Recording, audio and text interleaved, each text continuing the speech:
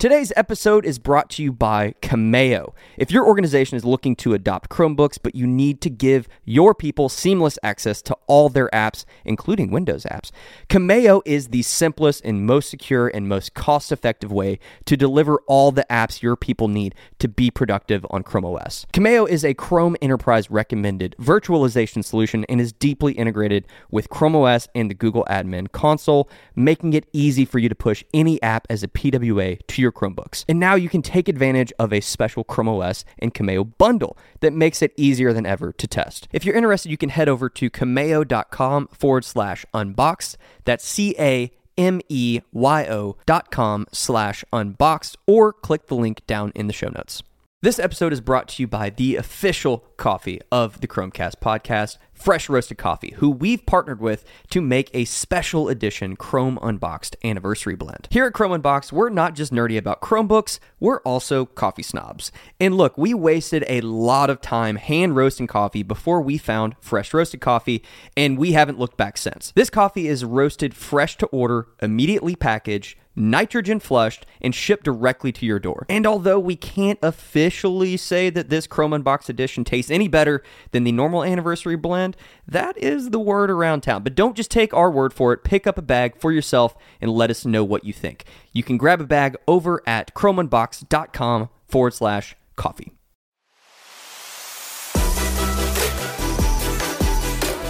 Welcome to the Chromecast, the official podcast from Chrome Unboxed, where we unpack everything from hardware to software in the world of Chrome and Chrome OS, so that you can be more informed on all the latest updates, changes, and devices.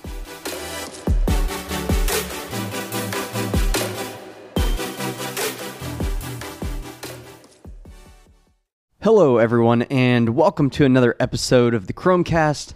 My name is Joe Humphrey, and I am joined today by Gabriel Brangers. Good morning. And Robbie Payne. What's up, guys? It's a nice snowy day here in Kentucky.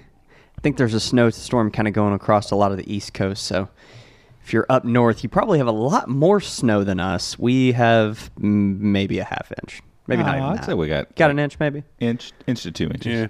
Yeah. In certain spots. Our yard, we only have small flecks of grass sticking up. So. Yeah. It was enough that if school wasn't already closed, they would have canceled school. Probably, yeah. Which for us isn't that much, but still. Yeah. We don't get a ton of But if snow we were here. in Atlanta right now, the entire city would be shut down. I went down there.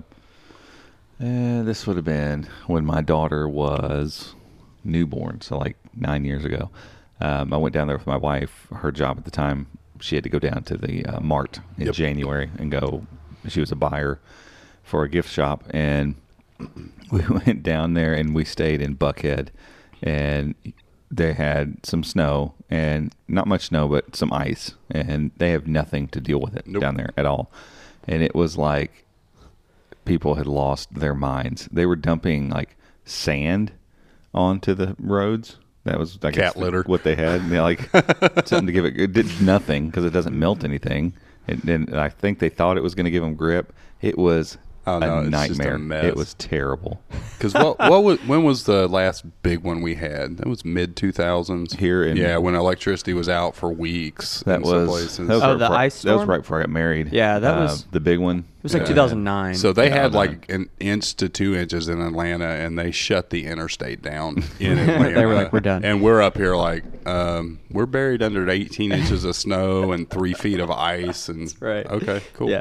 So, same. Yeah, same. So same. Exactly. So, we didn't talk about this before we started rolling, but I'm gonna make an executive decision here, and I'm just gonna roll with something. Robbie's over there hitting. Robbie, turn your mic off, bro. Yeah, Robbie, just turn your mic off. You're muted there because it's on the wrong side. Right. Okay. Let's talk about that for just a second. All right. I recognize that I have maybe some control issues that I'm working through, and I like things to be a certain way, and they bother me when they're not that way. So I walk in today, and we have to deal with it. I'm very grateful to have two very awesome business partners who set up the podcast stuff. Give credit to one. I didn't do any of this. Okay, I have one awesome business partner. The other one is Slept in worthless. a little bit. The other one is worthless. But Gabriel, thank you very much. But Gabe did a good thing. He got everything set up, and so thank you very much. But I have. However, it's not a thank you if there's a but. However, on the other hand, quick note on that. Thank you. Next week, your mic stand is going to be mounted to your chair. Look, just so you know, we've been setting everything up. We had I think we had a similar setup over at my house whenever we were podcasting over there, and then we moved here, and I think we kept it kind of the same, but we moved things around a little bit. But it's every week. I think I don't know that I'll like move things around a lot of times. Like if this, but I left it this time. So my mic stand is over on the right side, and this is an exercise in self-control. He is stressed. He's sweating. Like we were checking the thermostat before we got started. I'm fine. Is it hot? Is it hot? No, man. No. It's snowing outside. It's not hot. No. This is tight. Whoopsie. It's funny. I'm trying to do better about not having to have everything perfect all the time. So, this is great. I love it. Yeah. Well, it'll fix it. We're looking at getting some different little mic stands, and that'll fix most of this. Yeah. Or I had an idea. So we're talking about moving this setup. So we have 2 little studio spaces as of right now, and we've talked about setting up the podcast table over in our kind of studio area, so that way we don't have to deal with the road noise that you all might hear sometimes. The sirens going by here because we're right next to the road, and it's a little downtown area, and so people drive through this little section, and if there is a siren, it's like the loudest thing in the world. And then like motorcycles will roll through here, and they just like to rev it up as they go through there because it makes them feel powerful, I think. But anywho, so we talked about moving it, but I had a thought of like maybe mounting them in the middle like they do for some of those like radio shows. I don't know. We'll see. We'll our YouTube members will get a behind the scenes if we move things around. But back to what I was saying. Yeah, there we go. Robbie pulled up some little folding tripods. How much are those? $13? Where's that go? Yeah, where's it going to go? Just right in front of you. Yeah, we can just kind of lean Where's my computer going to go? Yeah, I don't know. We'll see. We'll figure it out. I want like Leo Laporte. He's got like the giant. I don't know what it is. It's like 5 iPad Pros put together in one giant screen, and it looks like Star Trek. He just sits there and swipes through stuff. Yeah, Gabe, you build that. I'm on it. I need 5 pixel slates. So back to what I was saying. Like I said, I'm going to make an executive decision here. I'm not going to spill all the beans, but I want to let our awesome podcast listeners know first. You're the very first ones to know about this. We teased it in a video. If you all watched our Pixelbook Go versus the Pixelbook comparison video that we put on YouTube this week, there is a little sneak peek. These guys are so distracted. What are you all looking at? What is going on over here? We're podcasting. We're buying microphones. We're sitting here. We're literally podcasting. These guys are over here having a totally different conversation. I don't know what's happening. We're with your at eyes. Mic stands. Oh, okay. Now I get it. I get it. Okay. Hey, we were keeping it discreet. Yeah. You brought it up. Discreet. Listeners wouldn't have known anything. I see now. I was real confused about that, but I see. Yeah, we're gonna start live streaming this stuff, and they're gonna realize. We'll tweet or Instagram some photos of what we were looking at. So there we go. So in our video, we teased this. If you looked closely, you might have noticed a little dino graphic. And it was a little dino graphic, and then there was some kind of cool little 8-bit stuff going on there. So I'm not going to give away exactly all of it. You'll have to stay tuned to see when we announce this. But I will say there is a very big giveaway that we are announcing very soon. We're gonna maybe try to get some things together. Maybe post this weekend. I'm not sure. Yeah, soon. Next week. We might have sure. some mic stands to give away.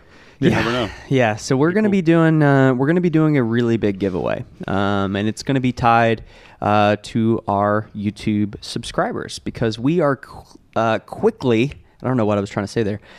We are quickly approaching 100,000 subscribers, and I know there's YouTube channels out there that have a freaking 10 million subscribers and crazy stuff.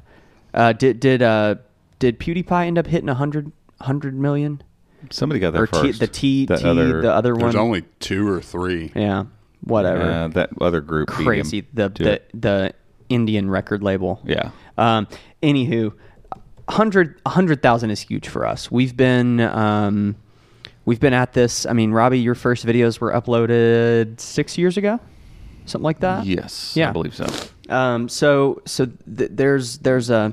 There's a lot of work that has gone into growing this YouTube channel, and we're really excited. We are very, very excited to be coming up on 100,000, and so we want to do a sweet giveaway and give away some cool stuff, some really big stuff. You were correct. Not big as in we're not going to give away a car, but yeah, we're giving away some. This is our biggest giveaway that we've done, though. I mean, we've done some small stuff, sure. little Google Home Minis and stuff like that, but this is a multi-stage giveaway, and the stuff is going to be stuff that people most definitely will want to win. Absolutely. This isn't just like it's not like cool stuff we've got laying around the office. This is going to be some like stuff we would want. We would enter stuff this I would. if we could. I would. We can't. Sure. Just so to clarify, we can't. If you win, I just won't pick it. I'll just do another drawing. Pick again. Can family members win? I suppose. No, that seems weird. Also, I'm going to say no. No, because never mind. I can't say that. It'll give it away. I can't say that. Yeah. So so we're excited. We're really excited. So just stay tuned. I just wanted to tease that real quick. Obviously, it'll go out on the website as a post, and we will do a YouTube video that goes along with it. So just stay tuned on the website. That's where it will be announced, chromeunboxed.com. Can we do a Periscope? Is that still a thing? No. Well, I think it's maybe a thing. Because they have Twitter Live, though, don't they? Yeah, I think What's it just the difference? I think it just kind of got absorbed. I don't know. That's weird. Anywho, we'll do some streaming for sure. Do some YouTube members live streams and stuff too. So really excited about this. I'm really excited. I think it's going to be really cool, and we've put some work into some cool things that are going to go along with this as well. So some cool graphics and some cool stuff coming. So stay tuned. So let's hop into some cool news of this week. And the first one that I want to talk about is GeForce Now. And I think GeForce Now sounds really cool to me. It sounds like a video game or like an action movie. GeForce Now. Yeah. At least whenever I say it that way. That's what it makes me think of. That's probably good because in general the user interface of it is not polished. It's going to be geared towards people that... It's not as cool as the name sounds? No. Well, it's the service itself is great. Yeah, I was messing around with it on the Mac a little bit. Yeah, I mean, I've been really impressed actually by how good it is once you get a game running. It's just nowhere near as polished, and it's not really trying to be like Stadia, even though it is like Stadia. It'll be compared to Stadia. Oh, sure. I mean, people are already comparing it to Stadia. The article I saw yesterday was GeForce Now is what Stadia should be. Right. I'm like, I think they're different. No, they're 100% different. So let's step back and let's tell people what this is and what was announced. So GeForce Now has been in this beta hell for a few years. Yeah. They've kind of tried and failed to launch it, like actually get it out the door. And so it's like, we're going to stay in beta and you can be a beta tester. And I've messed with GeForce Now on the Shield TV for, I don't know, when did I buy that thing? Over a year ago. Back before Stadia was announced, I was messing around with it. And after Stadia was announced, I was more interested in what cloud gaming could be like. And honestly, every other service I'd tried up to that point had never been great. And so moving to GeForce Now, and trying it on the Shield TV, I was actually pretty shocked hooking a mouse and keyboard in that, the mouse and keyboard worked because the Shield TV is an Android TV, so it doesn't necessarily have to work with, how mouse and keyboard work on Android. It's like the mouse cursor's there, but it registers as a touch, and so in games, it won't necessarily lock the mouse cursor the way it would with a PC game or something like that. But they figured out how to make that work fine. And so, I mean, I had played PUBG and Fortnite and stuff like that on GeForce Now via Steam or a Shield TV on Steam. You're getting real quick why this is a different thing than what Stadia is. Again, left side, man. Again, what I tell you, it's great. It's great. I love this. This is great. So the differences become really, really clear once you start using the service. And so the difference really is GeForce. I'm sorry, but they're almost branding it to be kind of a Stadia competitor. Like, well, to be fair to them, GeForce Now has been around way before Stadia was even announced. Yeah. So, but like this rollout seems like it's, I don't know, like it seems like this, maybe it's just the media picking this up and spinning it this way, but it's now it seems more like everyone's saying, oh, like Gabe said, this is what Stadia should have been or whatever. Well, and I think part of it is because I think they're taking full advantage, and they should, of the fact that Stadia is stumbling a little bit right now. So there's some things that Stadia should be doing that we all expected it to be doing at this point that it's not. There are features that have not rolled out yet for it. And we'll get to the differences kind of in the way they're going about, because it's almost not fair to compare the two and say they're both the same thing, or that, hey, this is just this is what cloud gaming looks like, because they're very different ways about getting to the same end. So in the end of it, yes, you are going to end up playing a game on a device that game's not installed on, and it's going to happen via a streaming protocol. Sure, that part, the end result's the same. But the way you get there is so much different, and the way that they've gone about it is so much different. And part of the jankiness a little bit of the UI and how you go about launching a game is different and much worse on GeForce Now. But again, if you don't care to kind of get yourself acquainted with that and move past that stuff, the game library is massive because of this. And so the primary difference is Stadia is a platform. When Google launched and announced Stadia and built Stadia, they did not build it to be a catch-all. They did not build it to play Windows games or play Xbox games. Like xCloud's going to kind of basically be Xboxes tied together in the cloud, and Stadia is these computers that are built specifically for being Stadia computers. That's what they are. It's what they do. And so you've got these computers in the cloud that run a platform, and that platform is Stadia. It's no different than calling Xbox a platform, or PlayStation a platform, or PC a platform. It's people write games for those platforms. And so Stadia is that. And you can tell it. Like, you hit the button on your controller, your Stadia controller, and you see, the UI pop up on the TV immediately, and you click on a game and you play it. Done. It's that simple. You open it up in the browser, you click play, you play it. You click buy, it's in your library. That's it. Like, there's nothing else to it. There's no other distracting things. That's the platform. You play it. It's clean. It's polished, especially for something that's only a few months old at this point. Yes, there's not a ton of people playing. Yes, the game library is small. But the experience of using Stadia and the experience of using GeForce Now, 100% different. I was going to show Gabe, because I did find, it's not very clear how you can find your games, because if you have games that you own in Steam, there's a chance that you can play them with GeForce Now, like right now. You don't have to go rebuy it. You don't have to do anything special. It's going to take you through a process to sign into your Steam account. And so if you look at it and you go, here's the games that they have available in the app, like there's a couple lists, like what's hot and I don't know, whatever. It doesn't look like there's a ton of games. But as soon as you hit search and you start typing games, stuff starts popping up and you start seeing stuff like, there's some Source games that are on Steam, which are made by Valve. They're older games. But there's some that aren't, which is really weird. Bizarro. I don't know what dictates what shows up in there or doesn't, but like Counter-Strike Source, Counter-Strike Go are both in there, as long as you're not using Android. We'll talk about that in a second. PUBG is there, Fortnite, Apex Legends, some of these free-to-play games that I've purchased in Steam, Portal 2, you can play all of them because I have them in Steam. And so there's an interface you go to, but I was going to show him, I was like, check it out, Counter-Strike Source is on here, let's see how it runs. And so I go to show him, and Counter-Strike Source, and it pops up. I click it. It goes black screen for a second, and you can't really tell if it's doing anything or not. And the next thing you know, the Steam, if you're familiar with Steam, there's the Steam app in the desktop. Then you can do, what is their windowed thing? I can't remember what it's called. That's not Steam powered. No. It's basically, the idea of it is if all you want to do is play games on this PC, you open it this way, and it's full screen. You don't bother with all the Windows elements. It just kind of takes over a full screen. It's got its own UI. The mouse cursor changes. It's I can't remember what it's called.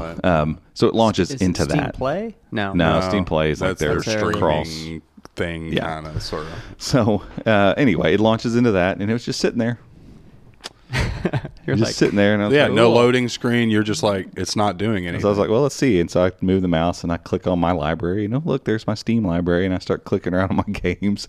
And so what I'm looking at is I'm seeing Steam, the instance of Steam, running on whatever computer I've logged into that I'm going to cloud stream. But whatever's supposed to kick that game into download and install and go never kicked in. So I'm just chilling. It won't let me run anything other than the one that I told it to run. So once I go to the library, find Counter-Strike Source, click it. I clicked install, so I installed it on the machine, and then click play. That's janky. Yeah. That's super janky because as a normal user, I mean, I can imagine somebody being like, "What is happening? Right, like, what is this?" Especially with there's an overlay thing going on too that Robbie was showing me, and we've seen it in another gaming application. It was another one of those streaming applications or whatever. The window thinks there's an overlay that's open that's not really, and so the mouse is trying to click stuff that's on the overlay that's not there. And right, because GeForce really has the overlay where you can exit the game, right? Basically exit the session and stuff like that. So, yeah, it doesn't know what to do. Like we messed with it on Chromebooks, which I would not advise at this point. We'll talk about that in a second too. Kudos to Stadia. You just hold the escape button and a big X pops up. Right. It's super easy. Yeah. But, so there's ways to get out of the overlay and into the overlay on Stadia that, and that's when running Steam games. If I go to run Apex Legends, that's running through Battle.net, I think. I don't know. Whatever EA put it in. Yeah. So when you run Apex Legends, because it's a free-to-play game, it's going to have to install itself each session. So it'll go do its install thing. It'll bring up a login prompt. And so I'm logging into this service that it runs through with no real notification from GeForce Now that, hey, we're taking you over here. You need to log in to play this game. And then you get logged in and you do a few things. And then one time I got stuck on the screen for it. So it was a console that showed me all the other games that this service also hosts, in addition to Apex Legends. So you can click around there. Super clean. Super clean. And so it is definitely not, and they could clean this stuff up if they get these things firing better. I think all they would have to do is have a splash screen that loads until the game comes in. But for people that understand what they're doing and have run games on Windows or virtualized, environments before, sure, they're gonna go, oh, it's showing me some stuff. I shouldn't be seeing this, but whatever, And like with the Steam games, like that those screens will come up a lot of times. The Steam interface will show up. It'll sit there. It doesn't give you any indication it's doing anything, and then the game will launch. Because it's doing all of it in the background. There's some scripts probably running. It's just the fact that they don't always run. Same thing happened with Fortnite. Epic has a game installer, and it got stuck, and it was installing Fortnite, but it also let me poke around the Epic Game Store thing.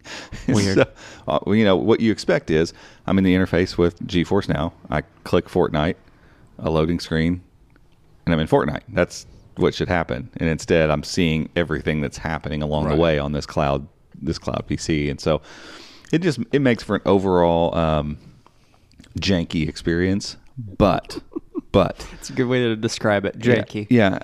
But I don't want to discount the fact that once you're in and once you're playing, the lag is very good. What? Yeah. I don't know. And they've been at it for years at this point. So they're figuring it out as they go, I guess. But I mean, it is really good, especially like on the Android app. I don't really want to play console games on my phone. And trying to install that app, we had to go to developer mode, sideload the APK, and it keeps crashing and stuff on a Chromebook. So don't really recommend that. But, messing with it on my phone, it's impressive. It's impressive how smooth things play. My daughter was playing Fortnite the other night, and I was like, whatever. I plugged my Stadia controller into my Pixel, launched GeForce Now, got into Fortnite, and we jumped in a match together. And it felt exactly like the game was running native on my phone. but looks obviously that everything's turned on.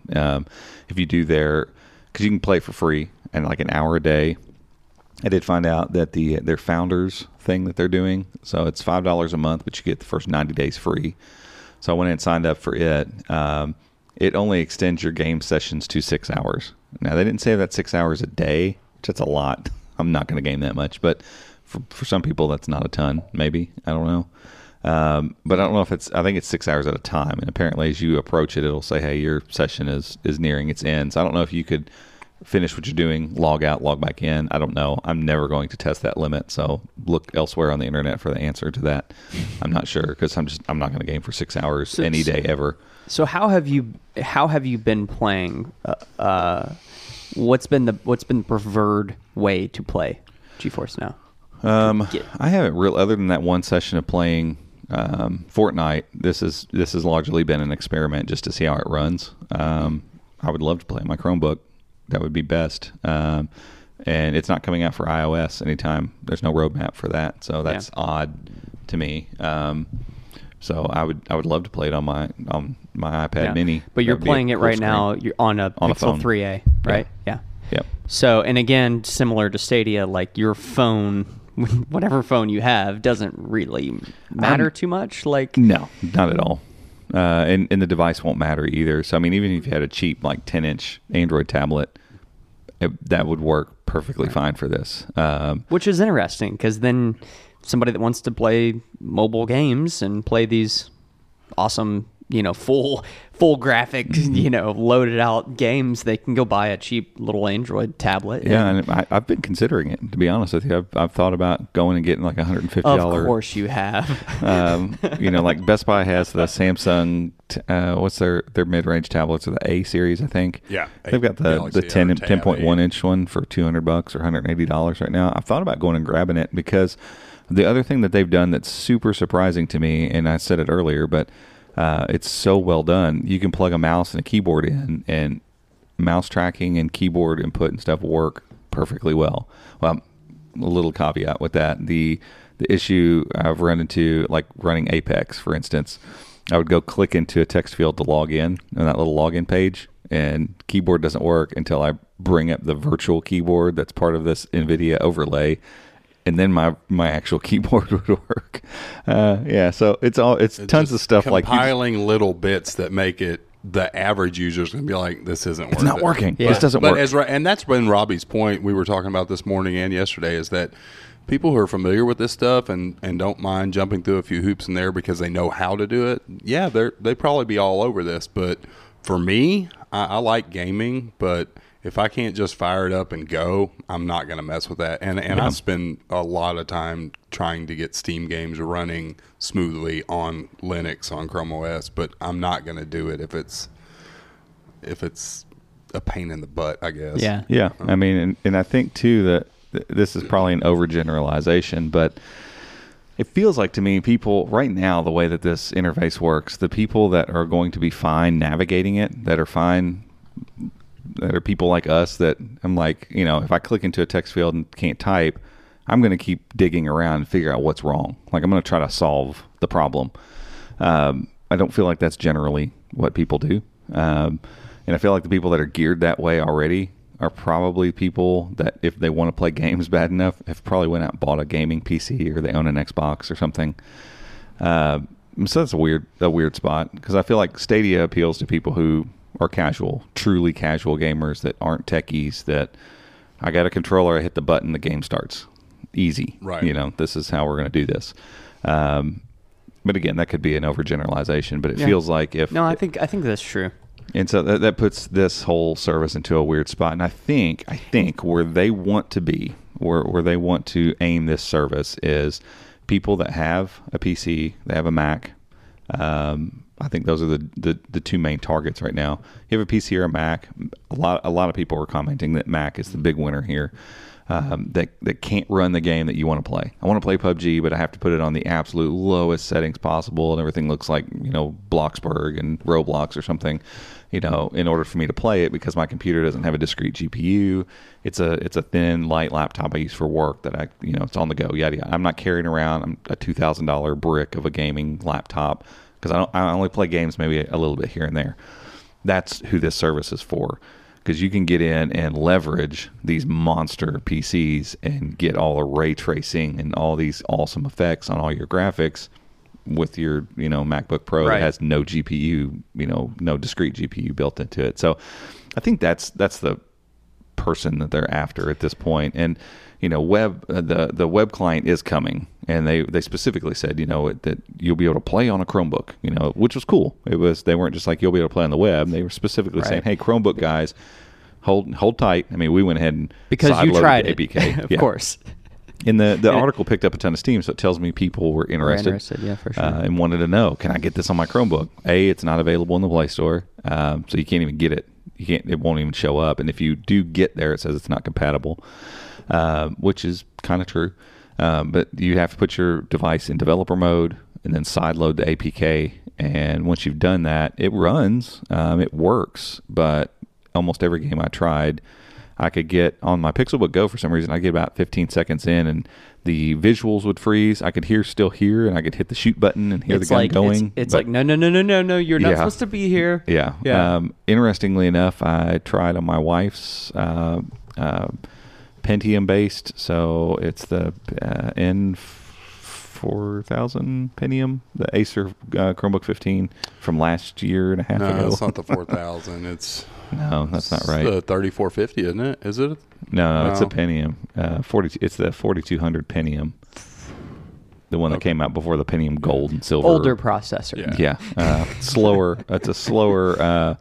But again, this doesn't matter for GeForce Now. But interestingly enough, went through the whole same process, and I sat and played Fortnite on there for a good, 10, 15 minutes. And I was like, crap, I'm going to have to go back and write another article and say, I only tried this on the Pixelbook Go, and maybe there's something wrong with it, And then I was right. I was thinking that, and I'm in the middle of playing, and then same thing happened. So I don't know why the time went longer on that. Who knows? But or maybe they're working on things in the back end. I don't think that they're even not aiming push the Android app. Yeah. No, they're not going to push that. They're going to have a web player similar to Stadia. And I wrote this article the next day after trying some of this stuff out, that if they can get it right, if they can get the web player right, and they've said they're going to use WebRTC, and so I'm guessing that's probably, Google developed WebRTC, and so if they use it for Stadia's web player and NVIDIA can go and do the same thing, if they deliver a solid web player here that can give, a good experience just like their apps are doing right now, yeah, and they do it soon, all jank aside, I think they're gonna cause some real trouble for Stadia. Yeah. Because people like me, who I'm a casual gamer, we get it. We talk about this stuff a lot, but more so because, and Gabe said it just a minute ago. I keep trying to get Steam to work on via Linux on a Chromebook. It's more about the putting the puzzle pieces together to get the thing to work. And then the minute I get it to work, I'm probably gonna be like, yeah, I'm still probably just going to play PUBG on my phone. Yeah, absolutely. At the end of the day, that's probably what's really going to happen. It's more about just being able to say that I can do it. Oh, I can. I'm not going to, but I can, because I go and get roasted on Fortnite, and regular PUBG, I get destroyed. And so we're used to playing this one thing. I'm probably going to keep doing that. But it's all about getting to the point where it's like, but if I want to, I can, and being able to deliver that and explain that for our readers and listeners and stuff. So, I think if they can get the web player positioned right, and they do it sooner rather than later, and Stadia is still stumbling to get games, they said 120 games by the end of the year, which means you need an average of 10 games a month. We haven't gotten any new games added to the fold. Supercross. The motocross. Is that new in January? Monster, yeah. February, I think it came out February. Just came out a few days ago, I think. But yeah, you're right. But it's like there's a couple new games, and they're supposed to be 10. At this point, there should be 20. I was going to go buy it, and then I was like, ooh, it's not discounted. Yeah, and that's the other thing. Like early on, $60 for a game that I'm like, and I'm sure I could buy it and return it and do all that, but is it? Whatever. But early on, they made it clear that February 2020 was when they were shooting to have Stadia base out, and that timeline made sense because they launched in November. You had 3 free months of Pro, so now I'm going to start paying for Pro, or am I going to hold off? Well, I'm going to keep paying for it because I don't know that Stadia base is going to work for me, and so now like they're saying months, maybe. Yeah. It could So be who summer, and that's. I mean, if it's like we were expecting it to be this month, and it's like maybe mid-March, that not a huge deal. But when you've got GeForce Now knocking at the door, Yep. and now Stadia is saying, okay, it might be August or July. Right, and GeForce is like, hey, you can come play games 3 months for free, and then when you got to pay for it, it's only $5 a month, and you can bring the games you already own. That could be a death nail. It really could. I mean, it's a little scary, I think, for Stadia right now. And again, we can sit and talk about like, well, it's kind of janky to use GeForce Now in this way, but at the end of the day, you can stream your games well with this service, and if they get that, like the missing piece is the web player. I think think about the millions of people that own Chromebooks that would love to play on Chromebooks. That's a big piece, or Linux users.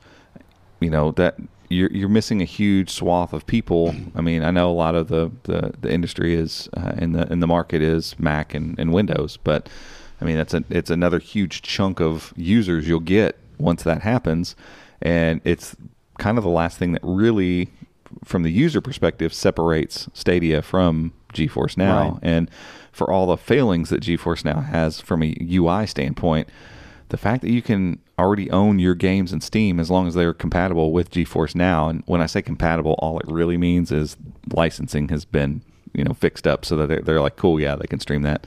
Because what we found is PUBG is available via the Mac and Windows app, but not the Android app. Right.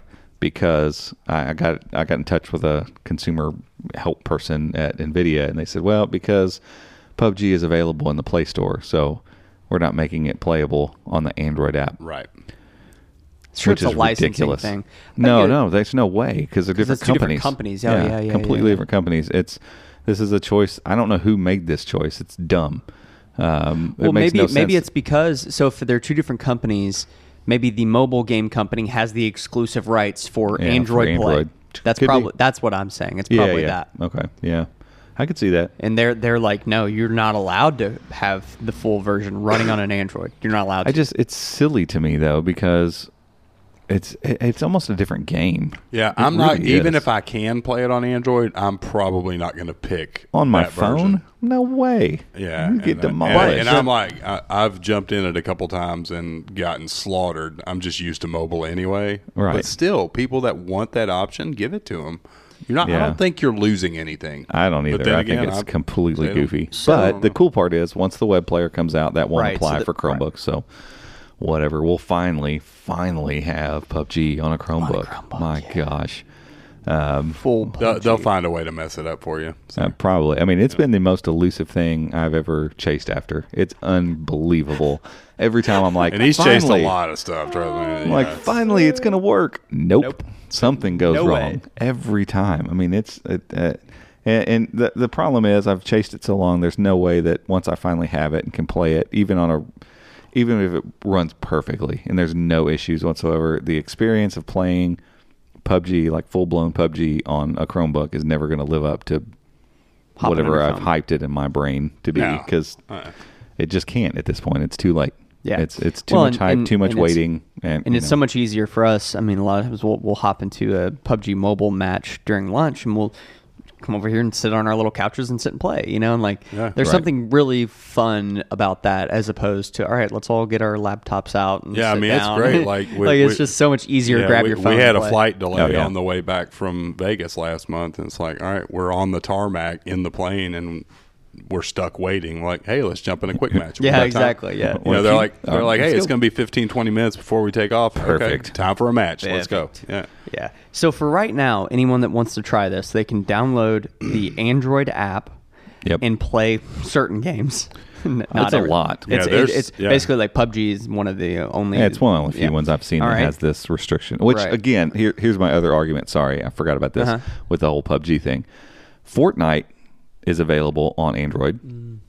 Fortnite allows full crossplay between Android desktop and console. But are they all? It's all the same company, though. It is. Yeah. But still, like, that game is fully available in an Android APK, and they're one of the headlining pieces of this whole GeForce Now thing. If someone listening is like a full-on gamer, like let us know. Like I am curious. Like I wonder if it has to be for the whole PUBG dilemma. It has to be some sort of licensing thing. Like if someone knows the ins and outs of it, let us know. I'd be interested to know that. But then you can download, a desktop version of GeForce Now on a Mac or a Windows. Yes. There is no Linux right now. No, There's so the going to be a answer web for player. Linux folks and Chromebooks will be a web player when it comes later in And 2020. the games that are available there's some free to play stuff. Yeah, so like But Apex then Legends, anything Fortnite. that you bought See, now I'm as a wondering web, if I can run it on I'm sorry. Wine.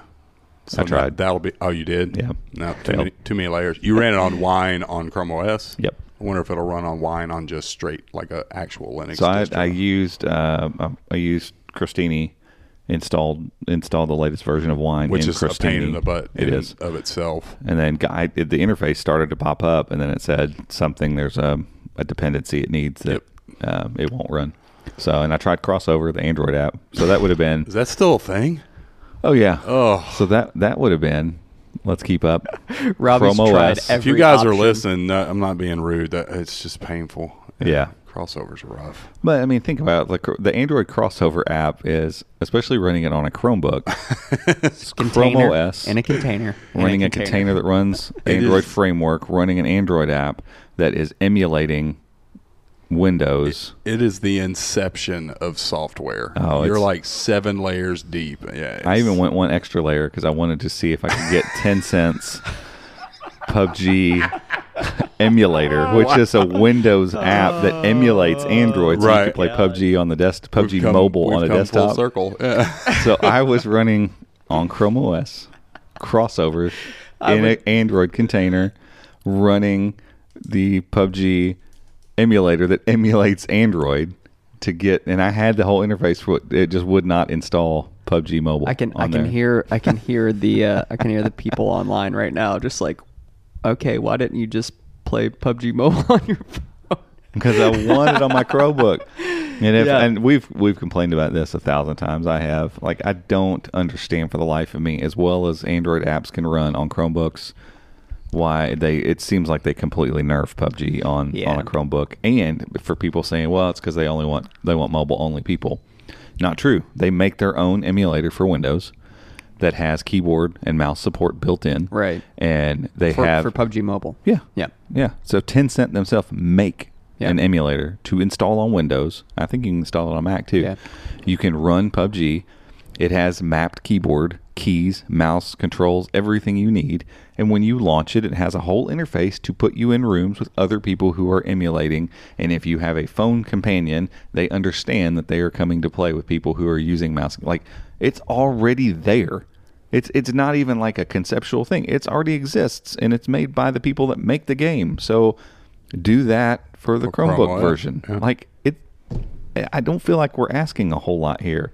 Like, I don't understand why this is such a difficult thing, and yet every time it updates, sometimes I go in and because if it updates, I always check it because I'm like, who knows? Maybe this time is the time, and I'll load it up, and sometimes it'll come up and be like, oh, you're set to medium settings, and I can't go even to high settings on it because it's running so terribly. Every once in a while, it lets me go to the high settings, but it still looks like garbage. Pixelbook Go can't handle. I mean, are you serious? In case you were wondering, Robbie's not salty about this. No. It's just so frustrating. Yes, maybe. And the problem is the solution's already there. It's great. Right. Like that's what makes it so frustrating. This isn't a matter of there's some technical glitch that they have to overcome. It's done. Yep. I mean, you're just choosing not to do it. And I don't know why, I guess is the point. Because there's someone listening right now who has the button to do it, and they just love torturing you. Yeah, that's what it is. That's what it feels like. Gosh, I love it. That's what it feels like. Like the day he shuts up about it, we'll launch it. Yeah. I mean, this has been a what, 2-year thing? Yeah, because we made a video when it first showed up in the Play Store. We're like, hey, yeah, this is going to be awesome. Yeah, I remember on the taking a Pro, picture, so it's been over 2 years. It's never become awesome. Like I would. This is going to be so awesome, and then it never was. I would be fine even if they said, hey, just touch controls only. Like we're not going to allow keyboard and mouse support. Sure. For whatever reason, that would be weird. Especially with like the Lenovo tablet, that would be dope. Yeah. Okay, that's a weird move, but okay, fine. I like playing PUBG Mobile on a tablet anyway. I like being able to see a little better. I can adjust my controls and make this work. And it still runs terribly because for some reason, I don't know if they're not compiling it for x86 or if they're not allowing the x86 versions to leverage the GPU or what's going on. It is not, I mean, there are other games that are as or more graphically intense than PUBG Mobile, and they run. Yeah, what did you play on well. the Duet? You played something that they had preloaded. I don't know if we it wasn't. say. Asphalt, No, they had Asphalt. Oh, okay. Everybody had 8 or 9. Yeah, whatever the latest Asphalt is. I mean, and it was gorgeous. Yeah, you're running that on that. And Asphalt 8 runs like if I install it on the Pixelbook Go right now. I mean, we're talking high frame rates and gorgeous graphics, all rendered in 3D. Everything looks amazing. So yeah, it's not. I played it on the Galaxy, and it was. Yeah, I mean, it's like there's no explanation other than it's just not a priority. No. It's not being done. There it is. I knew there was going to be one that was third one today. Yeah. It's like the roads are a little slick, and so people are like, "Oh no!" I bet if you look out the window right now, the main road is probably dry as a bone. Yeah, people are like, half-inch of snow. Yeah. No, Robbie, I don't think it has anything to do with any of those technical specs. I think it's just someone likes torturing you. So I enjoy it. I think this is fun. So yeah, it's great. So if you want to try GeForce Now, if you have a Mac or Windows. Or an Android. Or an Android, you can try this out, and we'll obviously keep you posted on when the web player comes out. I think the web player is going to be dope. Yeah, I think that's going to be a really, really cool thing for Chromebooks, and it's really cool that NVIDIA has come out and said, like, hey, for Chromebooks, this is what we're doing. Right. Like, that's sweet. Yeah. It's cool thank you. That they kept Chromebooks in the loop. Right. I mean, they didn't have to do a web player at all. Not. And I'm but sure also, I mean, it's probably difficult to make it work. Yeah. So that's cool. And I mean, it's this podcast and a lot of what we do is all about the future of cloud computing. And so let's run everything in the browser, like, why not? Let's play some full res, all the graphics turned up on ultra high on a Chromebook. It's gonna be awesome. Dope. It's going to be awesome. Yeah, so we're going to take a quick break for an ad, folks, and we will be right back. This podcast is brought to you by NordVPN. We recommend the service, and we use NordVPN because they keep your browsing secure and private on any device. Whether you're using a Chromebook, an Android device, a Mac, an iPhone, or a Windows device, NordVPN is going to protect your browsing. They also have 24/7 customer support in case you ever have any issues, and they offer a risk-free 30-day money-back guarantee. So if you want to learn more and maybe give it a try, head over to chromeunboxed.com/Nord, Nord. Alrighty, welcome back, everybody. Tim Ferriss has these little sayings that he does whenever he cuts back in. The one of them that he always says is "ladies and germs." I want to come up with some cool things like that. Chrome Crew, Chromie homies. I don't like ladies and germs. Yeah, ladies and germs. Yeah, Chrome Crew, Chromie homies. Anywho, we're going to talk now about some dragons. The different types of dragons. We're just sitting here talking and just, for whatever reason, just now made the connection that usually these board names are all from a specific, family of games. Like all of the Octopus boards, they were all from that weird Commander Keen game, whatever. But we're looking at these new hatch-based boards, and they're all just dragons. They're not necessarily from a specific game. Like Nami, all of Nami's games were League of Legends. Yeah. These aren't. They're just dragons. So because Palkia that we've talked about, is that a dragon? Week, it's like a dragon-esque kind of thing. Yeah, there you go. Like a Godzilla sort of deal from Pokemon. Yeah. So Helios is from different game, and then But is it Dragon? It is, yeah, it is Okay. a dragon. There's Dragon Story, and then I think this looks like a Pokemon card. Or Yeah. Dragons are tight. What was the one we were just talking about? Yeah, that's it. Is there a dragon named Kindred? Yeah, absolutely. Do you want there to be a dragon named Kindred? Sure there is. Let's Google it. Yeah, so I'm Googling it to find out. So- Let's see, Dragon Kindred. Iron Dragon. I don't know what that is. There we go. So the dragon we're talking about today specifically is Mushu. Oh, yeah, Mushu. Yeah, silly. Yeah, it looks like there's a Kindred. Is that the one you were dragon. just thinking of? That's the one that started the Yeah. conversation, and then for whatever Yeah. reason, I lost it. So, yeah, Mushu, Yeah, I saw- Mulan. Yeah, So- we came across a board this week, and another hatch-based board, and things basically in it point to it probably being another one of these Project Athena type devices. Yeah. Yeah, there's. Wow. 'Cause, I mean, we only have 2 right now, Stoked. but there's quite a few that we Yeah. expect to see. My guess would be every company would have one. Yeah, that would because be my I guess. was a little disappointed that the Flex 5 from Lenovo isn't. But then after we talked it out, and it's actually, I think, a good thing, because that's going to be a device a lot of people are going to buy, because it's not going to be $1,000, but you're Right. still getting a lot of the really good stuff. So Right. probably a smart move from Lenovo to not Right. come out the gate with their flagship. Because I'm like Robbie, I think there'll be a Yoga something Probably, soon. yeah. There'll be a Yoga whatever, and it'll be their Project Athena. Right. HP will put an X360, maybe even bring the Spectre branding over or something. Oh, that'd be Do- so awesome. Dell, Inspiron? Dell, yeah. See, I could see Dell moving to a different. Like, I would love to see them move to XPS for this, but who knows? I was just over at Best Buy baby a couple steps. days ago. Yeah. What's I mean, we the? got Inspiron, we got a Latitude now, so Have they? not? Has Dell come out with a newer XPS like relatively recently? Yes. yeah, there Yeah, was an XPS at CES, wasn't there? Yep. Yeah. Well, they wouldn't have that at Best Buy yet. I don't know. I was over at Best Buy and there was some Yeah, just no, dope the ones, one dude. that they had at CES, I think, actually was announced or debuted earlier, while ago or at or the something. end of last year. Yeah. So that should be their new 13, Yeah, right? it's like a 16.10 I or don't 16 know. by 10.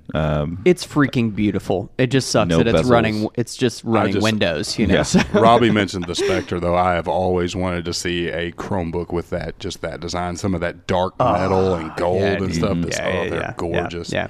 And I think Hatch like lends itself to these Project Athenas. Like, dude, make this. Take a note from Samsung. Like, this is Yep. a Galaxy Chromebook. Like, make a XPS Chromebook. Yep. Make There's a no reason they Spectre shouldn't. Chromebook. Like, and I think some of the like we're ready, man. We're ready for we're ready for it. well, you know. and you know, companies like Dell, for instance, like Inspiron for their Windows devices are entry level.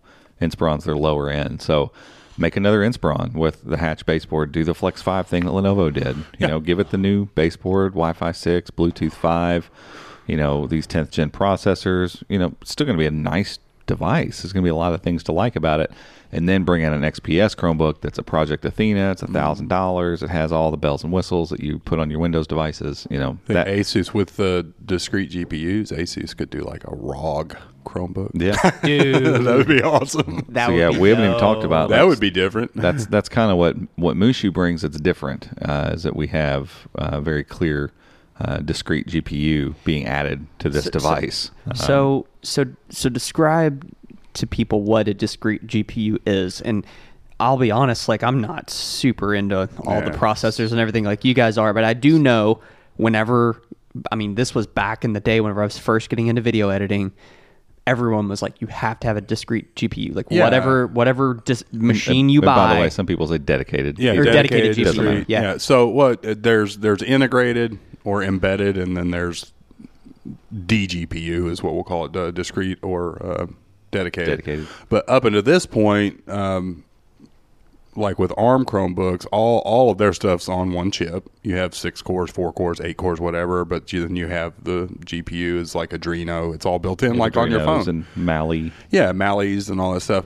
With Intel chips, theirs is integrated as well. So when you see a Chromebook on like Best Buy, it'll say blah, blah, blah, i5 processor, Intel UHD 600 or 6620 graphics. That's Intel CPU has a little tiny built-in GPU on the CPU. So that's all it is. It's not separate. It's not powered separately. That's why discrete GPUs take a lot more power because they're powered separately and they're a lot more powerful. But there's a wide range of them too. You see these gamers, they have like the GTX 1080s now. I think they have the 2020s or 2060s are out now. Yeah, and, I don't even keep up with all of them. But there was a huge short of those because of Bitcoin and cryptocurrency. Guys were buying those and building mining rigs out of them. And you're talking, dude, because I mean GTX there for a long time, you couldn't buy a 1080. I mean, they were gone. It was insane. So thanks a lot to a lot of crypto miners and all that stuff. Such a weird thing.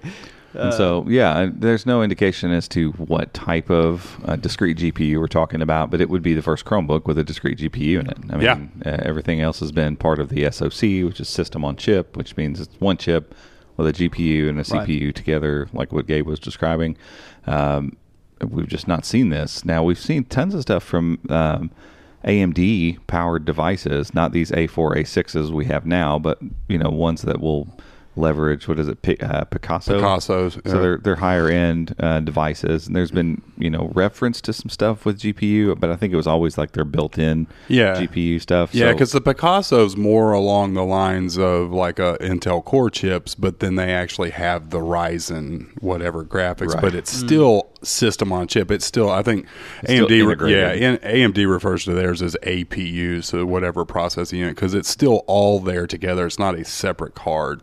We've seen some hints because, like, Robbie uncovered these commits about dual fans, and we weren't really sure why they were doing that. And there's multiple reasons they could do that, but we've seen different things that kind of pointed to them going that direction. But this is the first time we've seen a device that has an actual separate GPU unit. So I mean, it's coming. And it could be an AMD, it could be a NVIDIA. Because my first thought was Intel, because they officially announced Tiger Lake at CES, and it has these XE graphics, which is their new. And these, you got to understand, you look at like a GTX card, and it's huge. I mean, it looks like a big candy bar, because they're totally separate thing. They're individually fanned. Some of them have two fans. These still aren't those kind of GPUs. It's still a chip that mounts to the motherboard. It's just a separate thing. But these XE graphics from Intel are supposed to be pretty powerful. Yeah. But they were just announced last month, so this is not going to be, as Robbie pointed out, this is not going to be that chip. It's probably going to be just a regular embedded mounted motherboard mounted chip from whoever. Similar to what you get when in a Mac or whatever, when you get a discrete GPU in them. It's an AMD or it's a NVIDIA. NVIDIA. Robbie found out this morning. Yeah, way to look it up. NVIDIA. What were you calling it? NVIDIA is what I've always called it. And there's other people that do that, and it's a little N in front, so who knows? But their marketing material specifically says it's NVIDIA. NVIDIA. NVIDIA. But yeah, it's for sure. I mean, this will be a unique thing when it comes out, and it's unsure whether it'll be the only one or if this is a new thing that like.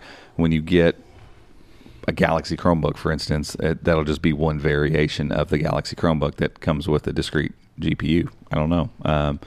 And there's going to have to be need for it as well. Yep. So, my guess would be with them working with Valve to bring Steam over with what we understand as, the imminent arrival of things like Project Rush or, Premiere Rush for video editing. And maybe they see the writing on the wall with Linux apps getting, better and more supported, that there's going to be some renewed interest in video editing and stuff like that with Linux apps. I mean, maybe it's just all of those things combined to say, hey, we're ready to go ahead and get these as an option for Chromebooks. Yeah, and that's my thought. I mean, I think obviously these will eventually be available to the public, but I would guess they're going to start out by targeting enterprise, because Chrome OS is never going to leverage GPU. I mean, there's just no real reason for it. That's not what it does. It's web-based stuff. It's whatever. But Linux, for these guys who are developers, or they're doing back-end server stuff or whatever, and they're able to actually use Linux on Chrome OS, they can utilize these GPUs. Now, it's still not going to be powerful enough to run like your serious major video editing software, but it's going to do. I mean, I can imagine that guys that are developing on Chromebooks with like Android Studio and stuff like that, I bet this will greatly increase their experience on a Chromebook. I would assume think so. And we were talking about this before. Android apps that at least are taking advantage of x86 architecture, which, Google's made it very clear how to do that, made it simple, to make sure that you have your app doing that. And you can tell the difference. Like when you run an app that's made to work on Intel-based chips on a Chromebook, you can just tell the difference in that and one that hasn't been compiled for x86. And so devices or apps that are doing that on existing devices shouldn't be that big of a step for them to leverage the GPU, because even though the GPU that's on Chromebooks right now is integrated, it's still a GPU. Yeah, absolutely. So they're even though if it's very low power, it's still, the software is still having to say, hey, let's leverage the GPU. What's there? Let's leverage it. So if a discrete GPU is there and it's built on the system level to understand it, there's no reason to think that Android apps and stuff on the web, everything won't still run through this GPU on a system level. So it should make anything graphic related, anything, even web-based graphic stuff, better. Gravit, or all of it. Yeah. People that like WeVideo and things like that. Right. Can Chrome OS leverage external GPUs? Not at this time. No. And I don't know if Chrome OS ever will. I believe firmly, and we've seen kind of some hints that, especially with the new Thunderbolt support on these new Hatch boards, the ones that do have enabled Thunderbolt support, I think it's just a matter of them putting the code and flipping the switch in there for Linux to be able to access, because you have USB support for that would Linux be really now. interesting. And I actually spent some time researching the other night to see how I could maybe possibly in a not crazy expensive way get us just a little, because it's not cheap. I mean, an external GPU that's decent with a good housing and all that stuff, you're going to invest $600-$800. But OWC, if you guys are listening and you want to send us one, whatever. But I think eventually we'll have that. And then that's when it's a game changer. That's when I can download DaVinci Resolve, the 16, the Studio series, and plug it up to my external GPU, and now I've negated the need for Final Cut. Because Resolve has a full Linux. Absolutely. Yeah. So, that would be really interesting. Well, and when you think about external, be really interesting. External GPUs is, USB-C, USB is universal serial bus. It's a bus. It's a thing for data to pass over. It's so, PCI is it's a bus. And so you plug the card in. It's info is going over a bus. That's it's it. It's just inside versus outside. Yeah. So USB Type C is just another type of bus. And when we start talking Thunderbolt, we're talking massive data transfer speeds, maximum data transfer speeds. So what is Thunderbolt 3 rated at 10 gigs? 10 gigs per second. I mean, so you can move a lot of data back and forth. So once Chrome OS gets to the point where it's saying, hey, on a system level, we can support discrete GPUs that are built onto the motherboard over this bus. Well, it's not really any different to go, well, cool, we'll also support it over that bus being USB Type-C like that. And so I think, so maybe I'm disagreeing with you a little bit, like I think Chrome OS could also leverage these as well. Like it could be an option, especially for, again, as certain Android apps come along that can really take advantage of some of this stuff, and web-based applications can. I mean, we were cutting out 3D composite stuff the other day in a web-based application yesterday. Yeah, that's true. It's a complete side thing, but taking a 2D thing and it's rendering it in 3D, and I'm moving around it in 3D space and busting blocks off of it and stuff. And I'm like, this is happening in a web browser, and just because it's in a browser doesn't mean it doesn't need all the support of a GPU to run graphically intense stuff. Right. And I've done some WeVideo videos where you get 3, 4, 5 minutes in, and it's trying to continually compile that stuff and then render it, and it starts to choke. And if it were a better GPU, and I'm talking on an i7 Chromebox with GPU support enabled and 16 gigs of RAM. So yeah, I mean you're right. I think Chrome. I don't think it'll leverage it near as much as what Linux could. Yeah, and Linux will probably, but. I mean, I think there's benefit there to have the option available. And I think if they're going to work on discrete GPU anyway for the system, it's just a matter of saying, that bus over this bus, we're doing the same thing.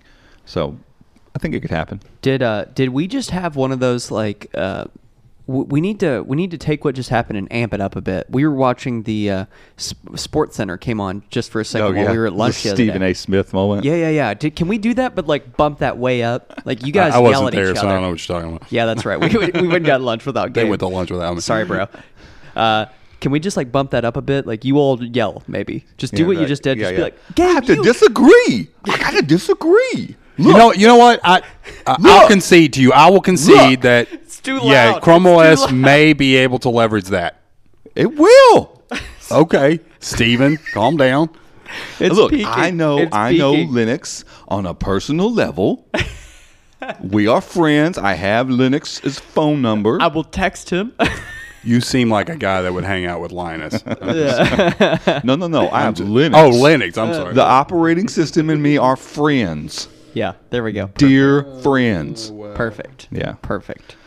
Yeah. So Yeah, so some context, we were just talking about I don't how know if- and we all love sports. Like we watch stuff and keep up with sports, but not to the level that we're watching some of the sports talk shows that air at 1:30 in the afternoon on ESPN. and it how was funny goofy that some of the them are. comment you made that was like these men that are talking about their wives listening or watching soap operas. It's like This is the same. this is like male soap operas. This But it is wasn't the soap same opera so sort of- much. Like women a lot of times. Oh, like the talk show, like the daily talk more shows. than men. No, not even that. Like No. they'll get into stuff like TMZ where, Oh, what's like that gossip celebrity doing? stuff, yeah. That celebrity went and got Coke at the convenience store, and it's that's a story. And I look at that, like, and I'm like drugs or Coca-Cola no, Classic. like Coca-Cola Classic. Like they went and got some soda from the gas station. And it'll be like we caught pictures of Demi Lovato went and grabbed a candy bar. I'm just like, how is Is this she throwing off her diet? Yeah, like how is this like a thing? Like why are people so interested in this? Or it's like the royal fascinating. family? Like people Oh get my so into gosh, Prince, man, so and so, and whatever. Something about humans that we love celebrity, man. Well, yeah, we like looking at other people and fantasizing about what their lives are actually like, when in reality, like the royal family and what's Harry and what's her name, Meghan. Yeah, sure. It's like they're just normal people, dude. Like they're actually like getting out of it. They're like, we don't want to deal with all this crazy stuff. We just want to do our own thing and like do cool stuff. So yeah, it's funny. I don't know. I think it's like something in But our yeah, brains, men a lot of times will look at stuff like that and why do you care about any but it's of the that same stuff? thing. Yeah, But with sports, we're it's the same idolizing. stuff. We're idolizing these basketball players. I mean, I was telling you, I was watching the U of L basketball game, which go Cards. I think they're 5th right now. Yeah. I don't know. They're crushing it. Really looking forward to March. We need a good season.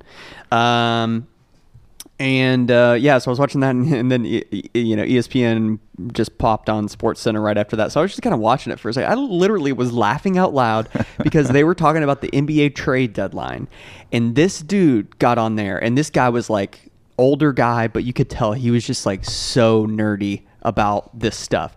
He had 2 phones sitting in front of him. And he was like checking them because he's got to know when these deals are coming in. He's got people on the inside. Right. Let him know, Right. And I'm just like, what? Why? What? No, we're talking it's about nuts. these people's careers just moving, like essentially making deals in their careers. But Yeah. I mean, we nerd out about Chrome OS stuff. I mean, we sit here and just talked about. it's the same. We It's just all sat the here. same. We just sat here and talked about GeForce Now for 45 minutes. You Yeah. know, so I mean, it's all the same. It's really it's fascinating. So, anywho, I don't know how we got on that. Oh, I was talking about you guys disagreeing. Yeah. Yeah, we got to bump that up. We We got to make it. We got notch to make it it up. more entertaining for Yeah. the listeners. If let us know, let us know online. Yeah, if it's you- weird. if Like you we want- never disagree around here because we're all pretty much on the same page with everything. So I don't know what that would look like. Yeah. Yes, Like, we I was do. just throwing We my- disagree, Gabe. I'm going to throw my coffee mug at you. Okay, there. That's what it looks like. And there Joe we just go. got hit It in the just face happened. with my And there we go. We disagreed.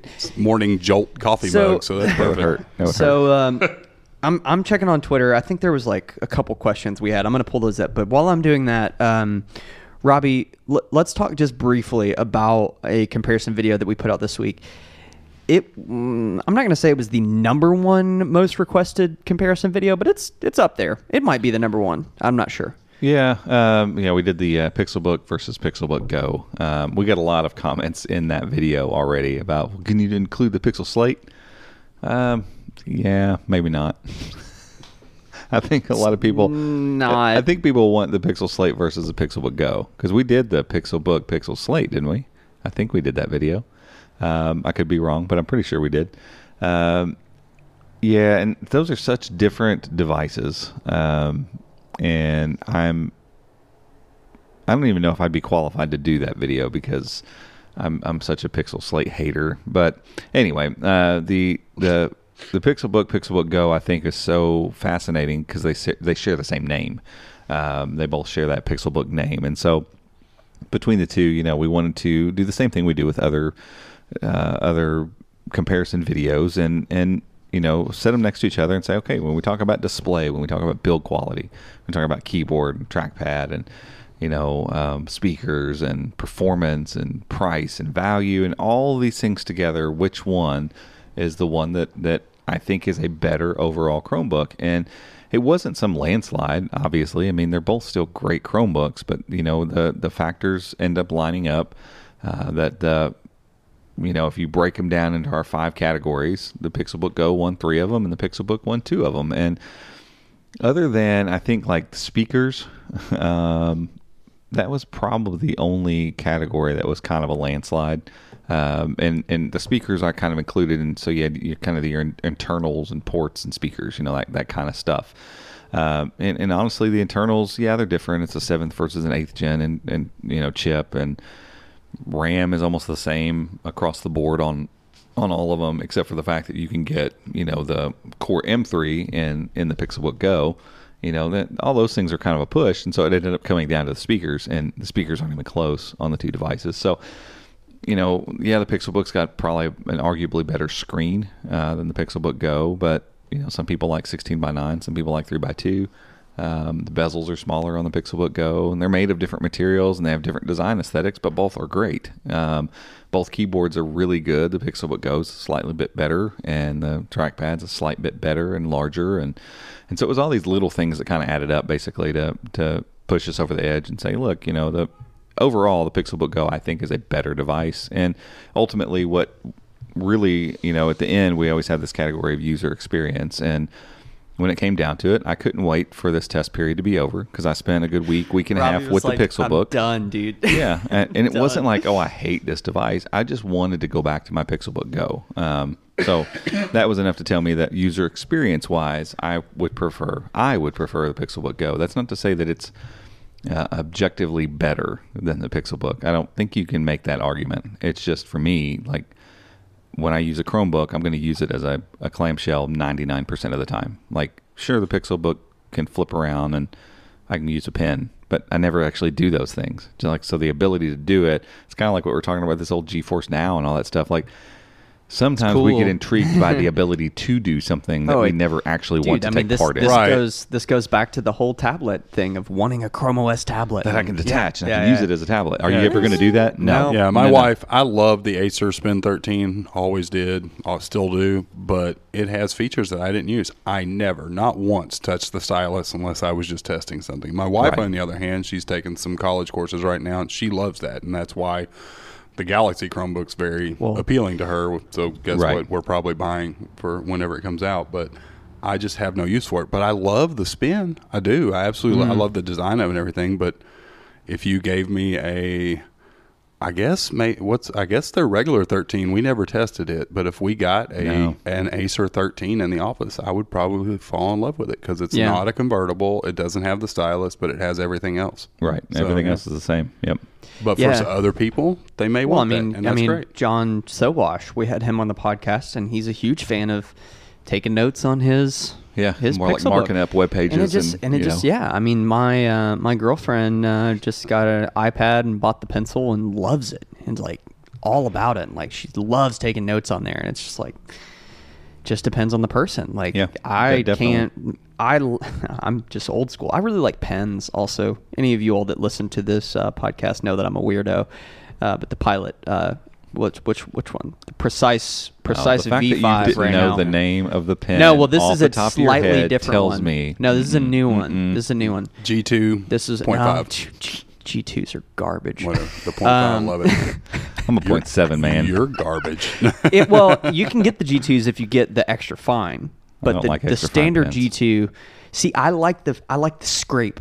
You know, I want it to scrape on the paper a little bit. Cut his words See, I like out. the smoothness. No way. But I also never write with my hand, so Yeah. When was the last time you took notes on paper? On paper? Yeah. And I'm not calling the So long rocket, ago, the I rocket can't book. remember. The rocket book doesn't count. Robbie and I both in different lives spent some time in the restaurant industry, and G2s were great just because they're dependable, Smooth. fluid, Yeah, and they're smooth. You smooth, can yeah. jot stuff down really, really fast. They're great. Yeah. I used to carry PhDs in my apron until I realized people were taking them, and those things were like $9 a pop when they came People out. took my G2s like crazy. Oh yeah, I had to stop buying those those too. PhDs had the big triangle rubber comfort, Yeah. and Yeah. man, after about the third time of a guest taking one of those, I stopped. You're like, nope. Click sticks. Yeah, right. Give me some Bics. Yeah, good old. Hey, Some nothing off-brand, wrong with- some Kroger brand nothing wrong pens, with- please. Nothing wrong with some Bics, man. I like a big pen. That was a So, clue. yeah. Joe That is- was a clue in my crossword last night. Really? Yeah. Oh, that's fun. Bic, click stick. Click stick. So that was a fun comparison. I really enjoyed filming it, and just to nerd out for just a second, as if nerding out about pens wasn't enough for Yeah, well, I you was gonna listeners. say, exactly. That was probably far enough. Let's take it a step farther. So we have the studio, and we have been playing around with some different camera settings. Shout out to Paul Leeming with the Leeming LUT Pro. Bought a LUT from this guy, and have just been really. I'm going to pull a Joe on you. For those listening, This is can gonna you get explain what is a LUT? Yeah. So a LUT is a lookup 'Cause table. I don't know. Yeah. So that's true. I should probably explain that. So basically, when you video edit, there's a couple different levels of video editing, or as far as color correction and color grading.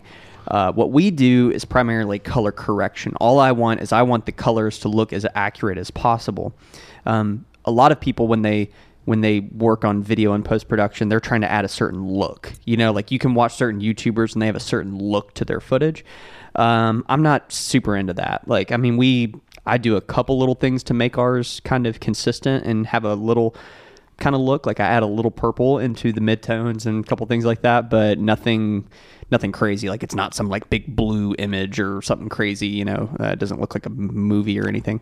So a lookup table is basically a kind of shortcut to get some of those basic color corrections in place.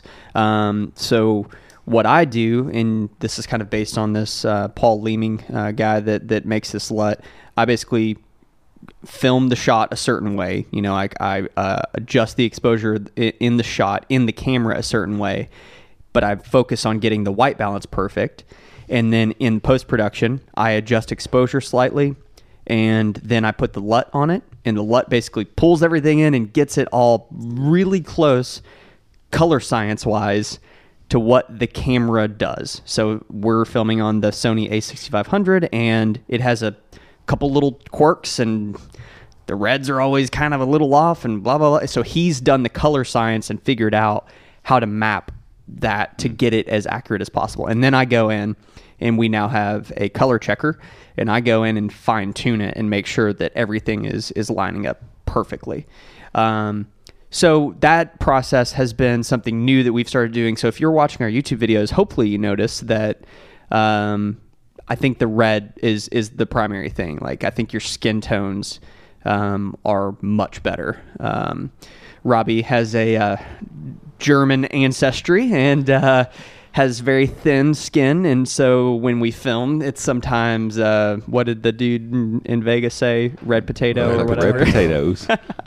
That was also that room. That room was just yeah. hard. We didn't have any lighting. The floor is red in that Nick room. and Yeah. So. Nick and I Nick both was also looked red, red, and yeah. he's Australian. So Yeah, exactly. So it was that, but it it's was a it's very, funny. I very guess Las there's Vegas Western room. German.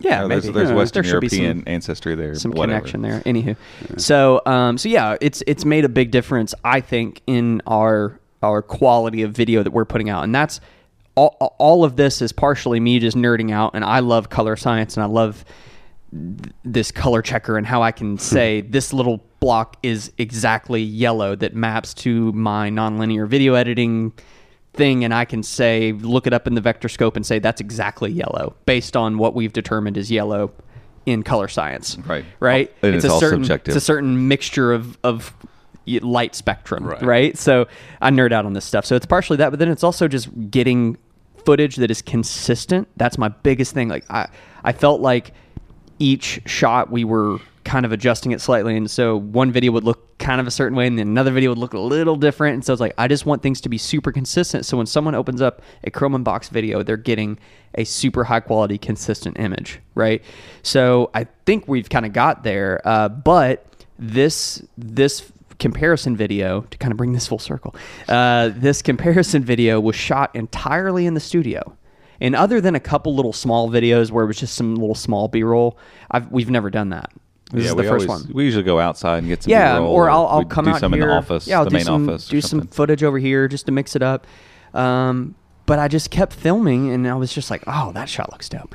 Oh, that, and I was kind of moving the light around and getting some kind of dramatic looking shots. And then there was kind of, because we have our moving blankets set up for sound dampening, there was a couple shots where it was just black kind of in the background. And then I used the blue, so the Bowling P1 little LED light to shine some blue up on the wall.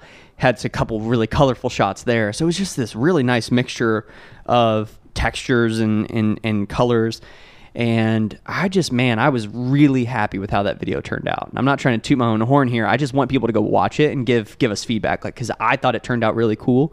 And I want people to go watch it and let us know online. Tweet at us. Hashtag the Chromecast. So yeah, it was a fun video to work on. And it's funny, like we were talking. I mean, I spent a good chunk of time working on these videos, and it's fun to do that. We have these little quick videos that we can film and edit and put out in the same day, and then we have these reviews or these comparison videos that, man, they just take time, but it's fun. Like when you finish it, it's like, oh wow. Yeah, the comparison ones are heavy. Yeah, there's a lot. There's a lot of thinking that goes into what's going to be said. There's a lot of editing that happens. There's a lot. It took us 3 or 4 times as long to even just to film what had to go into the video. And then, like, writing the article that accompanies that is way more than just review. And, it's just, there's a ton of work that goes into one piece. You and I kind of sat and talked about, because we have some kind of internal goals, of what we're trying to do weekly. And, you and I were sitting and talking. I was just like, man, this video, like, my goals are almost kind of going to fluctuate a little bit based on eating up with this one thing. I mean, it was like 15 hours, I think. You and I sat and kind of, I thought it was closer to 20, but I think it was like 15, but realistically. Still, that's a lot of time for a single video. Yeah. And some of that, honestly, if I were to add up some of the time, the like downtime of like importing and exporting and uploading, well, uploading isn't bad anymore, but if I added those into it, it might maybe get a little closer to 20. But normally when I'm doing those things, I'm working. I have the Chromebook out and I'm doing something else. So anywho, all that to say, go check out the video. It was cool. It was a fun comparison. Someone online said that we have the best comparison videos. And I was like, the best? Yeah, I wouldn't say that. On the internet? The best? I mean, that's amazing that you think that. Thank you, but I don't think we have the best comparison. No. Like that's maybe the best Chromebook comparison videos. There we go. We could take that. We've got that market cornered, bro. Yeah. And there was another comment in the video, and they just said, "This is one of the most underrated channels on YouTube." Oh man, thanks. I love seeing that stuff. That's fun because we pour our hearts into this stuff. Yeah, and we get to field all kinds of really negative comments too. So anybody making anything on the internet's always going to have that junk. Don't get me started, Robbie. We have the internet, and so people finally learned to ignore them. So my thing. I just want to say this real quick. Which this brings up. We're talking about reviews and commenting online. Google Podcast does not have a review feature. So if you have commented online, if you're one of those folks that are listening and you've asked us, "Hey, I can't leave a review online," that's a Google Podcast thing. Shoot them a comment in their feedback. I don't know where that is, but I'm sure there's some feedback or a comment section. It should be in the app somewhere. Yeah, just let them know. Say, hey, I would love to leave comments. Sure. I think that would be really cool. It's a feature they should have. I would love for Google Podcasts, and we have talked about this, like either maybe integrate them at some point in the future, or else let them stay separate, but let Google Podcasts become the YouTube of podcasts. The same way that we can watch a video, we can thumbs it up, we can subscribe, and we can leave comments. Do the exact same thing on Google Podcasts. Yep. Ads. Start loading in ads. Tie to your AdSense account. Upload. Like let us use Google Podcasts as the distribution medium. Make it a creator centric thing. Make it. It's what iHeartRadio's starting to try to do. I mean, they're trying to attract podcasters there and leverage it. And YouTube, you like YouTube, call it YouTube Podcast. I don't know. Whatever. Google Podcasts is great, but nothing against Anchor. Anchor's great, and we've loved using it. It does great for us. But if Google would just take what they know, what they've become experts at with YouTube, look at what Anchor's doing, and then take all of that and just meld it into Google Podcasts. Or like Joe said, just marry them together, one or the other. It's like, can we get it to a point where Google Podcast or YouTube Podcast is just the default, right? We don't upload our videos to Vimeo and this and this and this. Like right now, we are scattered. Everyone has their own little thing of where they listen to their podcast, and it's freaking confusing. Yep. Most people don't even know. Like my mom, I'm like, hey, where do you listen to your podcast? Like she doesn't know. Yeah, she might open up podcast, the app on her phone, but she doesn't know. Oh, it's still wild west. My girlfriend, my girlfriend and one of her friends are working on a new podcast. Go check it out. Called Lines and Wine. They talk about art theory and art history and art mystery, but they drink wine while they do it. It's really fun. I've really enjoyed listening to it. But I've kind of helped them get some things set up, and they posted their first episode, and like some of Ashley's family was commenting like, where's the video? Like what? Like people don't know what podcasts are, and so YouTube, just like make it the de facto, like, hey, we have a podcast. Yeah, it's on YouTube. Go check it out. Because honestly, and then we can monetize it. Google's podcast we can have app members. Has come a long way. It's great, but so many people don't know about it and they don't use it because we can look at our metrics and we can see that Google Podcasts is a very small percentage. Pocket Cast is a lot. Is huge. Overcast, iTunes, whatever. It's I don't know. So all right, I'm gonna get off of that soapbox. I think it's just so weird, man. Podcasting is still in a very strange place. I think it's so weird. But so if you're one of those people that want to leave us a review, that's where you can post some feedback to Google and tell them, hey, right, let us do that. But we had some other questions online. I was going somewhere else with that, and I forgot where I was going. I don't remember. Anywho, we had a couple folks ask us online. Let's see here, at Bo Kelly, BOE Kelly KELLEY, I think is what this is. Yeah. And he was just asking about a video format of the podcast. So this is something, I'm guessing that's pronounced Bo, BOE, Bo. Sure. Yeah. Bo E. Kelly, maybe? Yeah, Bowie. Maybe it's his initial. Bowie. I don't know. Mr. Kelly. Mr. Kelly. That's something we've talked about on the podcast before. We've kind of hinted at it. I think if we do a live stream or video format of the podcast, for now, it will probably be a YouTube member exclusive. And we will kind of test it out there and see how it goes. Maybe if the production gets better and we figure out how we want to kind of position it, maybe we end up doing a video format and post it onto our channel, or maybe we make a specific channel for this podcast on YouTube. Google doesn't like you to upload just audio to YouTube because they want it to be video. And so as far as a video format, if that's what you're saying, you want to watch us do it, that's something that we're going to start doing hopefully soon through our YouTube membership. And we need to do this. It's on a checklist of mine. We need to update. We're going to update our YouTube membership to add a couple different tiers where you can get some different stuff. But I would imagine the live stream would be part of just the base tier. But we've been putting a lot of work into that YouTube membership platform and doing some really fun behind the scenes stuff. So if you're interested in that, go check that out. But that's where we will likely do a video version of the podcast if we do it. We're still kind of trying to figure it out. We tried to set it up last week and just do a quick one, and it was not good. It didn't work. We will have to figure out different camera angles. Ill prepared for that. Yeah, we'd have to do some different camera angles and some different stuff. I don't know. It's going to be more than just, let's just set up the camera and record. We're going to have to put some thought into it. But as we set up the studio with the kind of podcast area in there, that's part of that setup. So, and if you're interested in some of that behind the scenes, that'll be on our YouTube membership as well. Is that enough plugs for your YouTube membership? I don't know. Should I plug it one more time? Hey, YouTube membership. Go check it out. I think we're good. YouTube membership. That's it for the Chromecast YouTube membership. So, anything else, guys?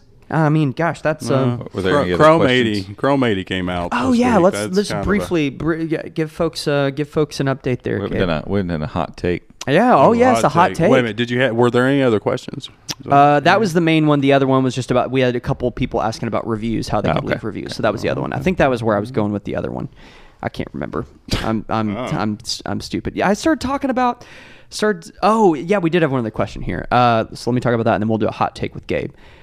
You all got me fired up about video editing and that, and then we started talking about podcast distribution, which is another bugaboo of mine.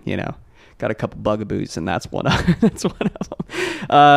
So Corey Nelson, I'm not going to read out his full Twitter handle there, but he was asking if we ever let people stop by and meet us. He's a new listener and found out that we are in Kentucky. And he said he's going to be heading over this way on Tuesday.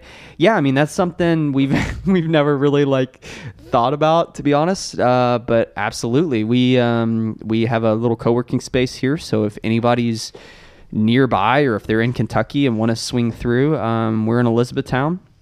Hit us up on Twitter and send us a DM, and we'll give you the details. But there's a couple little.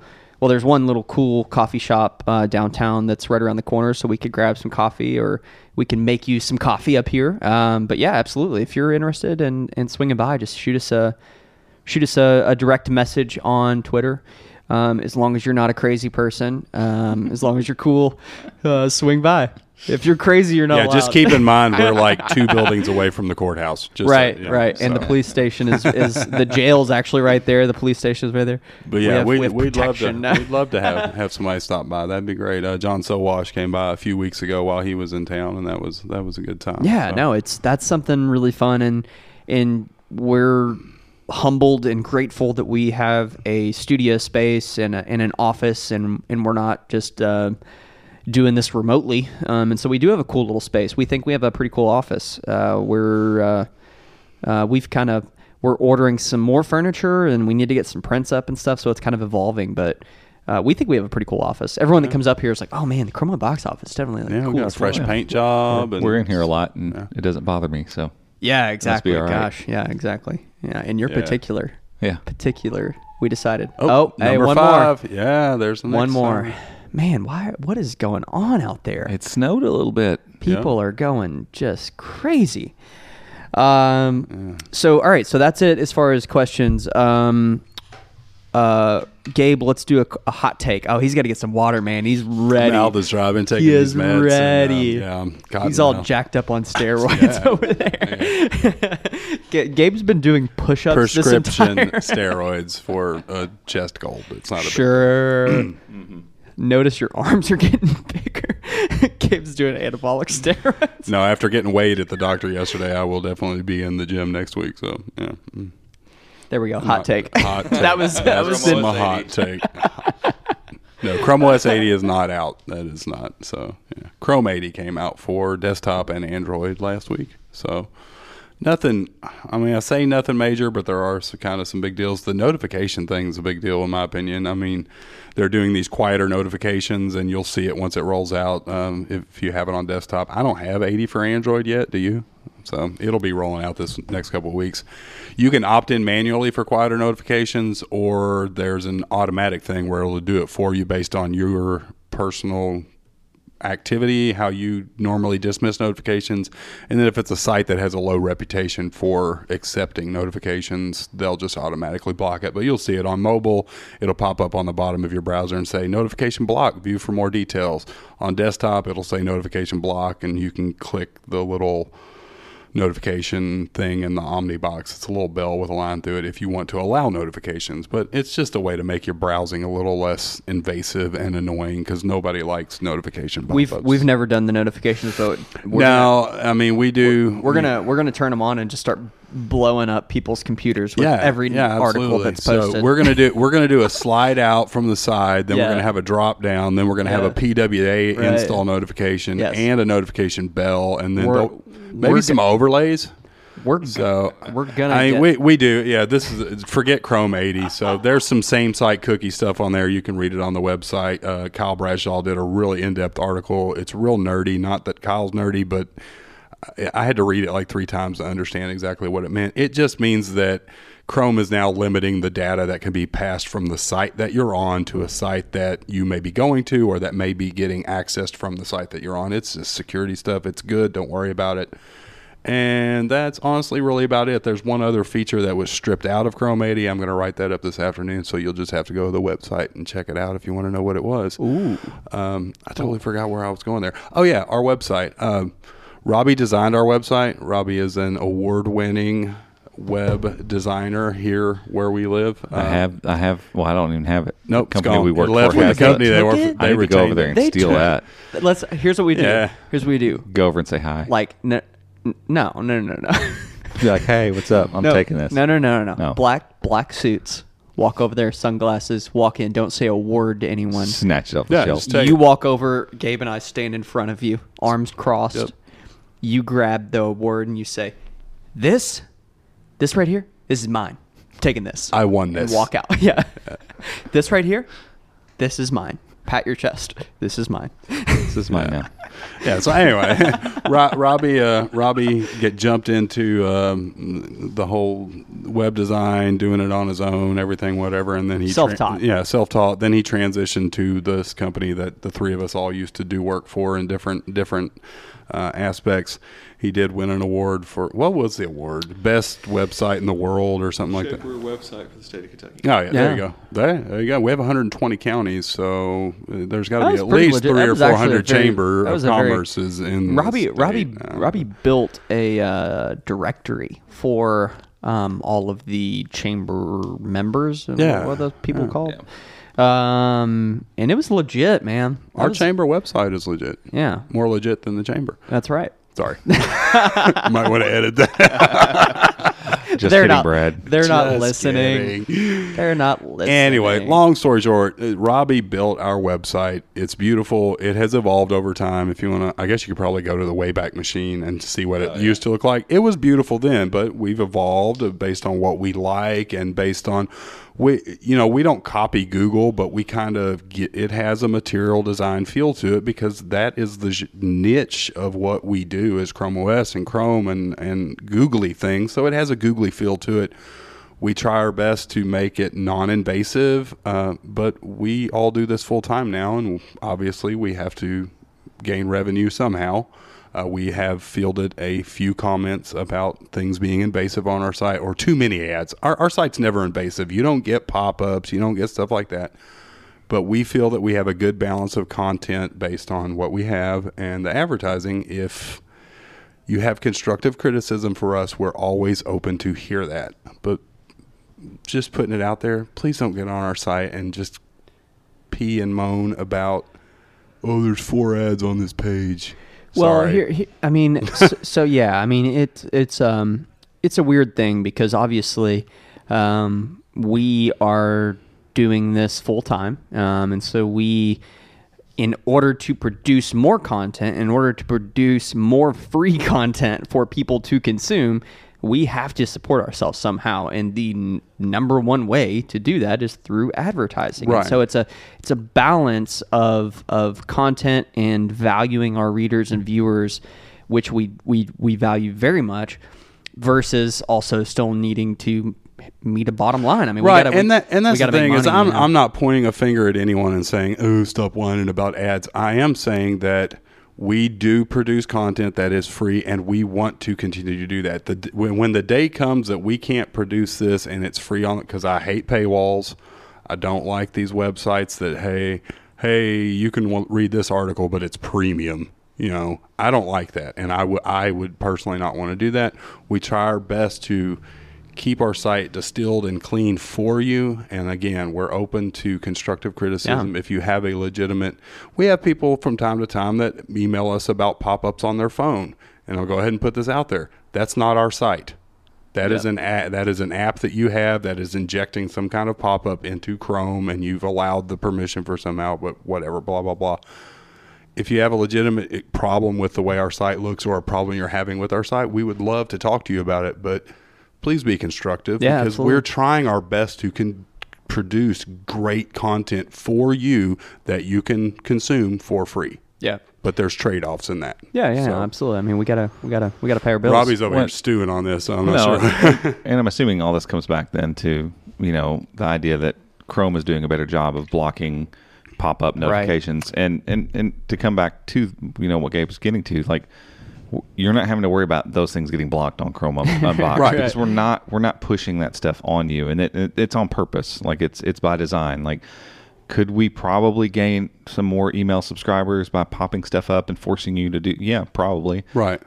Could we maybe make a little bit more money by having pop under and pop over ads? Yeah, we probably could. And maybe then Chrome's new stuff would be affecting our site, but you're not going to see those effects at all on Chrome Unboxed because we choose not to do that. Yeah, I'm not going to frequent a site that has pop unders and pop overs, so we're not going to do that on our site. Right. I did see the other day, if you haven't seen, Chrome does have the new heavy ad interventions thing, and I saw it on a site that I frequent. That's not the site's fault. That is the advertiser's fault for having and they'll just have to adjust, a resource-heavy advertisement. It probably had a video. It probably had a video whatever. And some other stuff going in it, and I was looked up, and there was just a big screen where the ad was that said Chrome has blocked this due to heavy resource usage. Click here for more details. It comes back to the point that Google in its essence is an advertising company that makes software and makes a web browser that lots and lots of people use, and those two things can be at odds with one another. Because people are learning how to take advantage and leverage all these different things on the web, and people expect Google to make Chrome to where it won't allow those things, and yet they want free content as well. Right. And so I think, I applaud Google for what they're doing, because it feels like, hey, we're going to block stuff that's abusive and ridiculous. Like, if it's ridiculous, it needs to be blocked. We're also not going to allow websites to have so many pop-ups that it just interrupts the flow of using the website.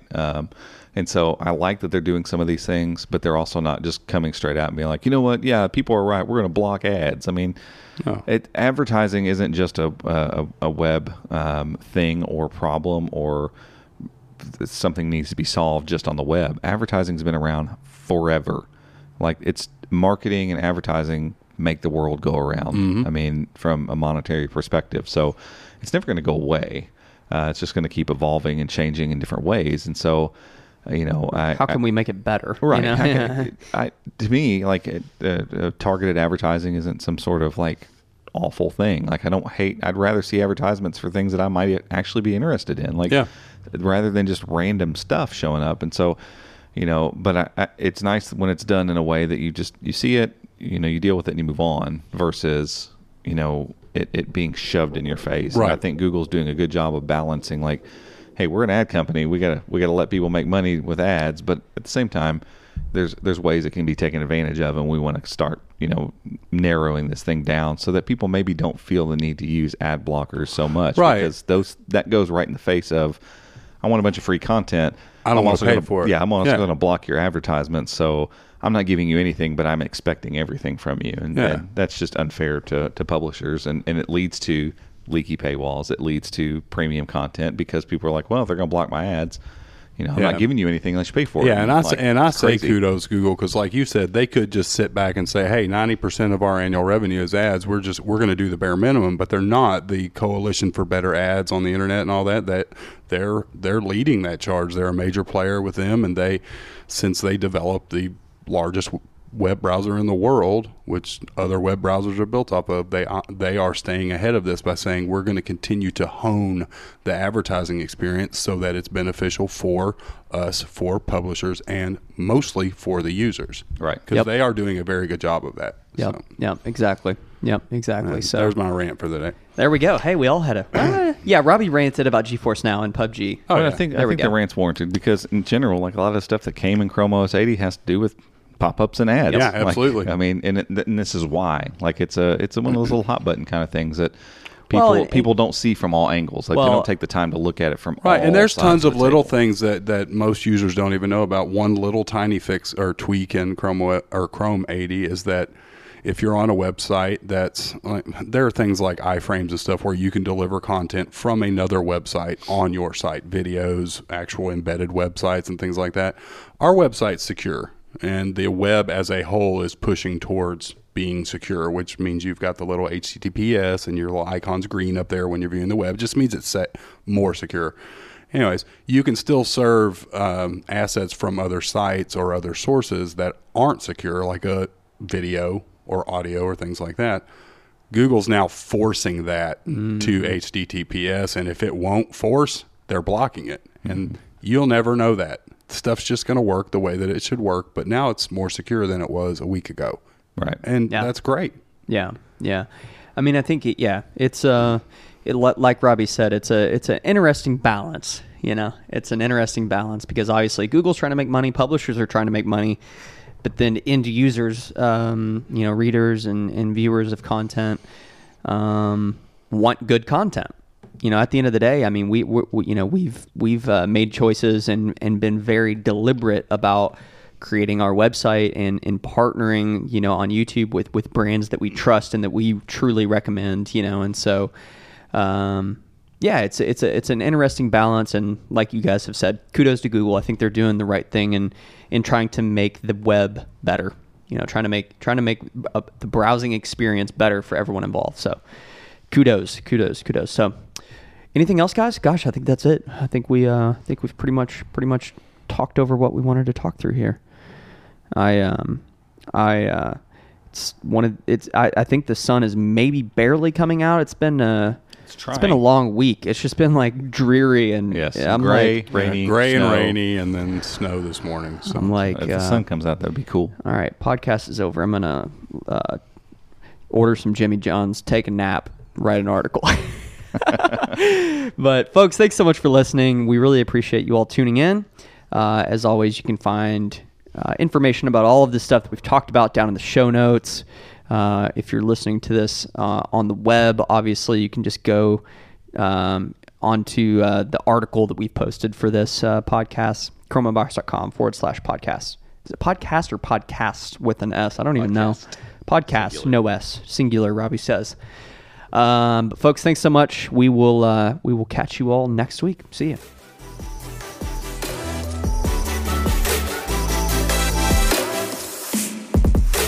Hey guys, thanks for tuning in. You can find show notes over at chromeunbox.com/podcast. And if you want to stay up to date with everything that's happening in the world of Chrome and Chrome OS, make sure to check out our website, chromeunboxed.com, and follow us on social media by searching for @ChromeUnboxed. Thanks again for listening, and we'll see you next time.